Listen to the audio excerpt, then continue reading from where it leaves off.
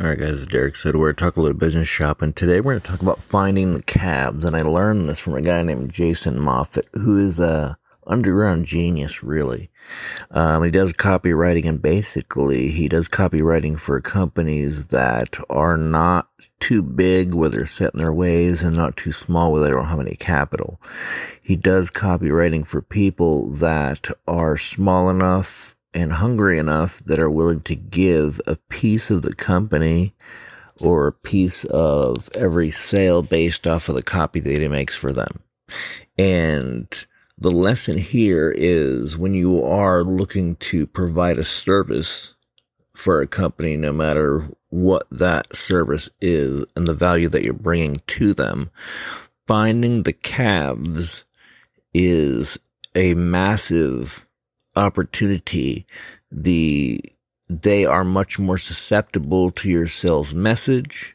They are in a very hungry state, and they are more pliable in a good way because they're more open to the value that you can provide them. So thanks, Jason, for that. He didn't tell me personally. I heard it on some kind of video that he released or whatever with this guy, interview, whatever. But what a great play that is to find the calves. Okay, now calves eventually turn into whales, and so you have to identify, what that looks like, and you'll have to learn from experience what a calf looks like so that you can grab onto them before anybody else even knows who they are. Okay, by definition, people don't know who the calves are. Most people are concerned with the whales. And so in your marketing, you need to be very careful in how you word it to identify and sit down and write down a list of what would calf bait look like. Okay, what kind of ads would a calf respond to?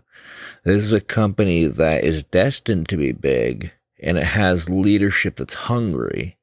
What kind of ad would draw in the calf that would alienate and push away the whales and push away the beginners? So that's the conundrum that I challenge you to work through. Actually working through that myself right now. I find that to be a beautiful prime market. It's a blue ocean. So finding the calves, very important to do if you're doing B2B. Okay. So I hope that helps. We'll talk soon, and God bless.